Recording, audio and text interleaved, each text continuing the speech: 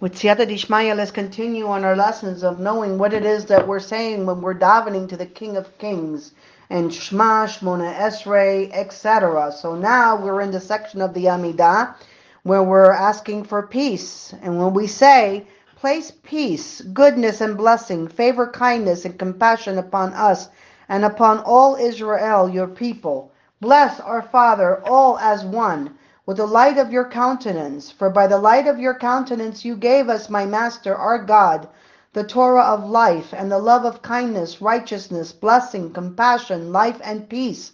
And may it be good in your eyes to bless your people, Israel, at every time and at every moment with your peace. You are the source of all blessing, my Master, who blesses his people, Israel, with peace. So in this closing blessing of the Shmona Esrei, we ask Hashem for goodness, blessing, favor, kindness, and compassion, each of which is so important to us. So yet, requests at this point are out of place. Rabbi Yehuda said, a person should not ask for his needs, not during the first three blessings of the Shmona Esrei, and not during the last three blessings. Instead, he should ask during the middle blessings. So let's compare the blessings in the middle of the Shmona Esrei with this final blessing of peace. The blessings in the middle of the Shmona Esrei focus on asking God for our physical and spiritual needs, both individually and collectively. And we ask for wisdom and the inspiration to repent. We request that God help us with livelihood and heal us when we are sick. Collectively, we appeal to God to gather the exiles and return them to Jerusalem. We pray to the Almighty to bring Mashiach and restore the service in the temple. And these are examples of the kind of blessing that may not be recited during the first three blessings, which are devoted to praising God, and the last three, which are blessings of thankfulness. So the last blessing of the Shmona Esrei on the surface may appear to be a series of requests. Place peace, goodness, and blessing, favor, kindness, and compassion upon us. Actually, these terms are primarily spiritual in nature. We are appealing to Hashem to bestow upon us these spiritual qualities so that we can better serve Him. We aspire the highest levels of spirituality which we can only achieve with divine inspiration. In order to better appreciate the purpose of mentioning these blessings and the blessing of peace, we need to explore the blessing of the priest, first invoked by Aaron, the high priest in the Mishkan. It says, may God bless you and keep you. May God make his countenance shine upon you and be gracious to you. May God lift up his countenance to you and give you peace. So many people think that it's the priests who give the blessing on God's behalf. But the Torah teaches us that it is God who gives the blessing, and the priests are only its conduits. Thus they shall place my name on the people of Israel, and I will bless them. So the last word of the priestly blessing is peace, as is the last word of the final blessing, who blesses his people, Israel, with peace. And there's still another critical connection between the two blessings. Both blessings describe Hashem as directing his countenance or face towards his people. And the priestly blessing, the wording is, may God make his countenance shine upon you. And in the closing blessing, for by the light of your countenance you gave us. What is the significance of this expression? So in Hebrew, the word for countenance or face is, which we understand, relates to the word inner self.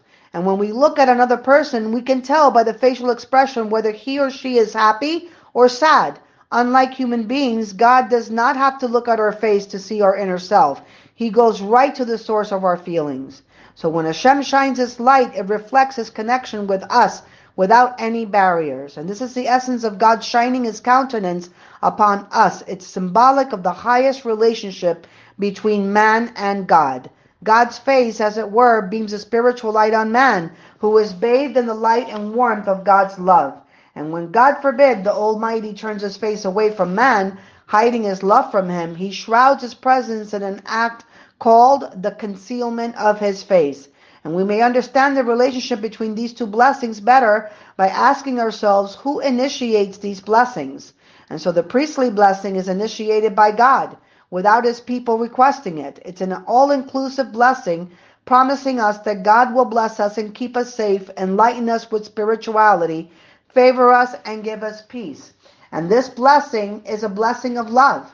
The priestly blessing itself declares that God blesses his people out of love. And apparently there is no need to ask Hashem for anything else. So why in the last blessing of peace do we mention many of the same things included in the priestly blessing? Peace, blessing, God's countenance and favor. In reality, these blessings are not, in essence, new requests. They are grateful confirmations of all that God can and will provide us. So even though the last blessing appears to begin with requests, it really is a continuation of the preceding priestly blessing. And to be sure, the expression grant peace has a different interpretation that gives a whole new spin to our understanding. We are not asking for peace, which Hashem had already granted us in the priestly blessing. We are asking God to take that blessing of peace, which contains all the blessings within it, and give it to our people. Peace is indeed the vessel that contains all the blessings, and we're asking Hashem to put it as the first and foremost of all the blessings. In brief, the key word in this last blessing does not mean grant peace, but rather place peace. In the words of our rabbis, the Holy One, blessed be He, found no vessel that could contain blessing for Israel except for the blessing of peace.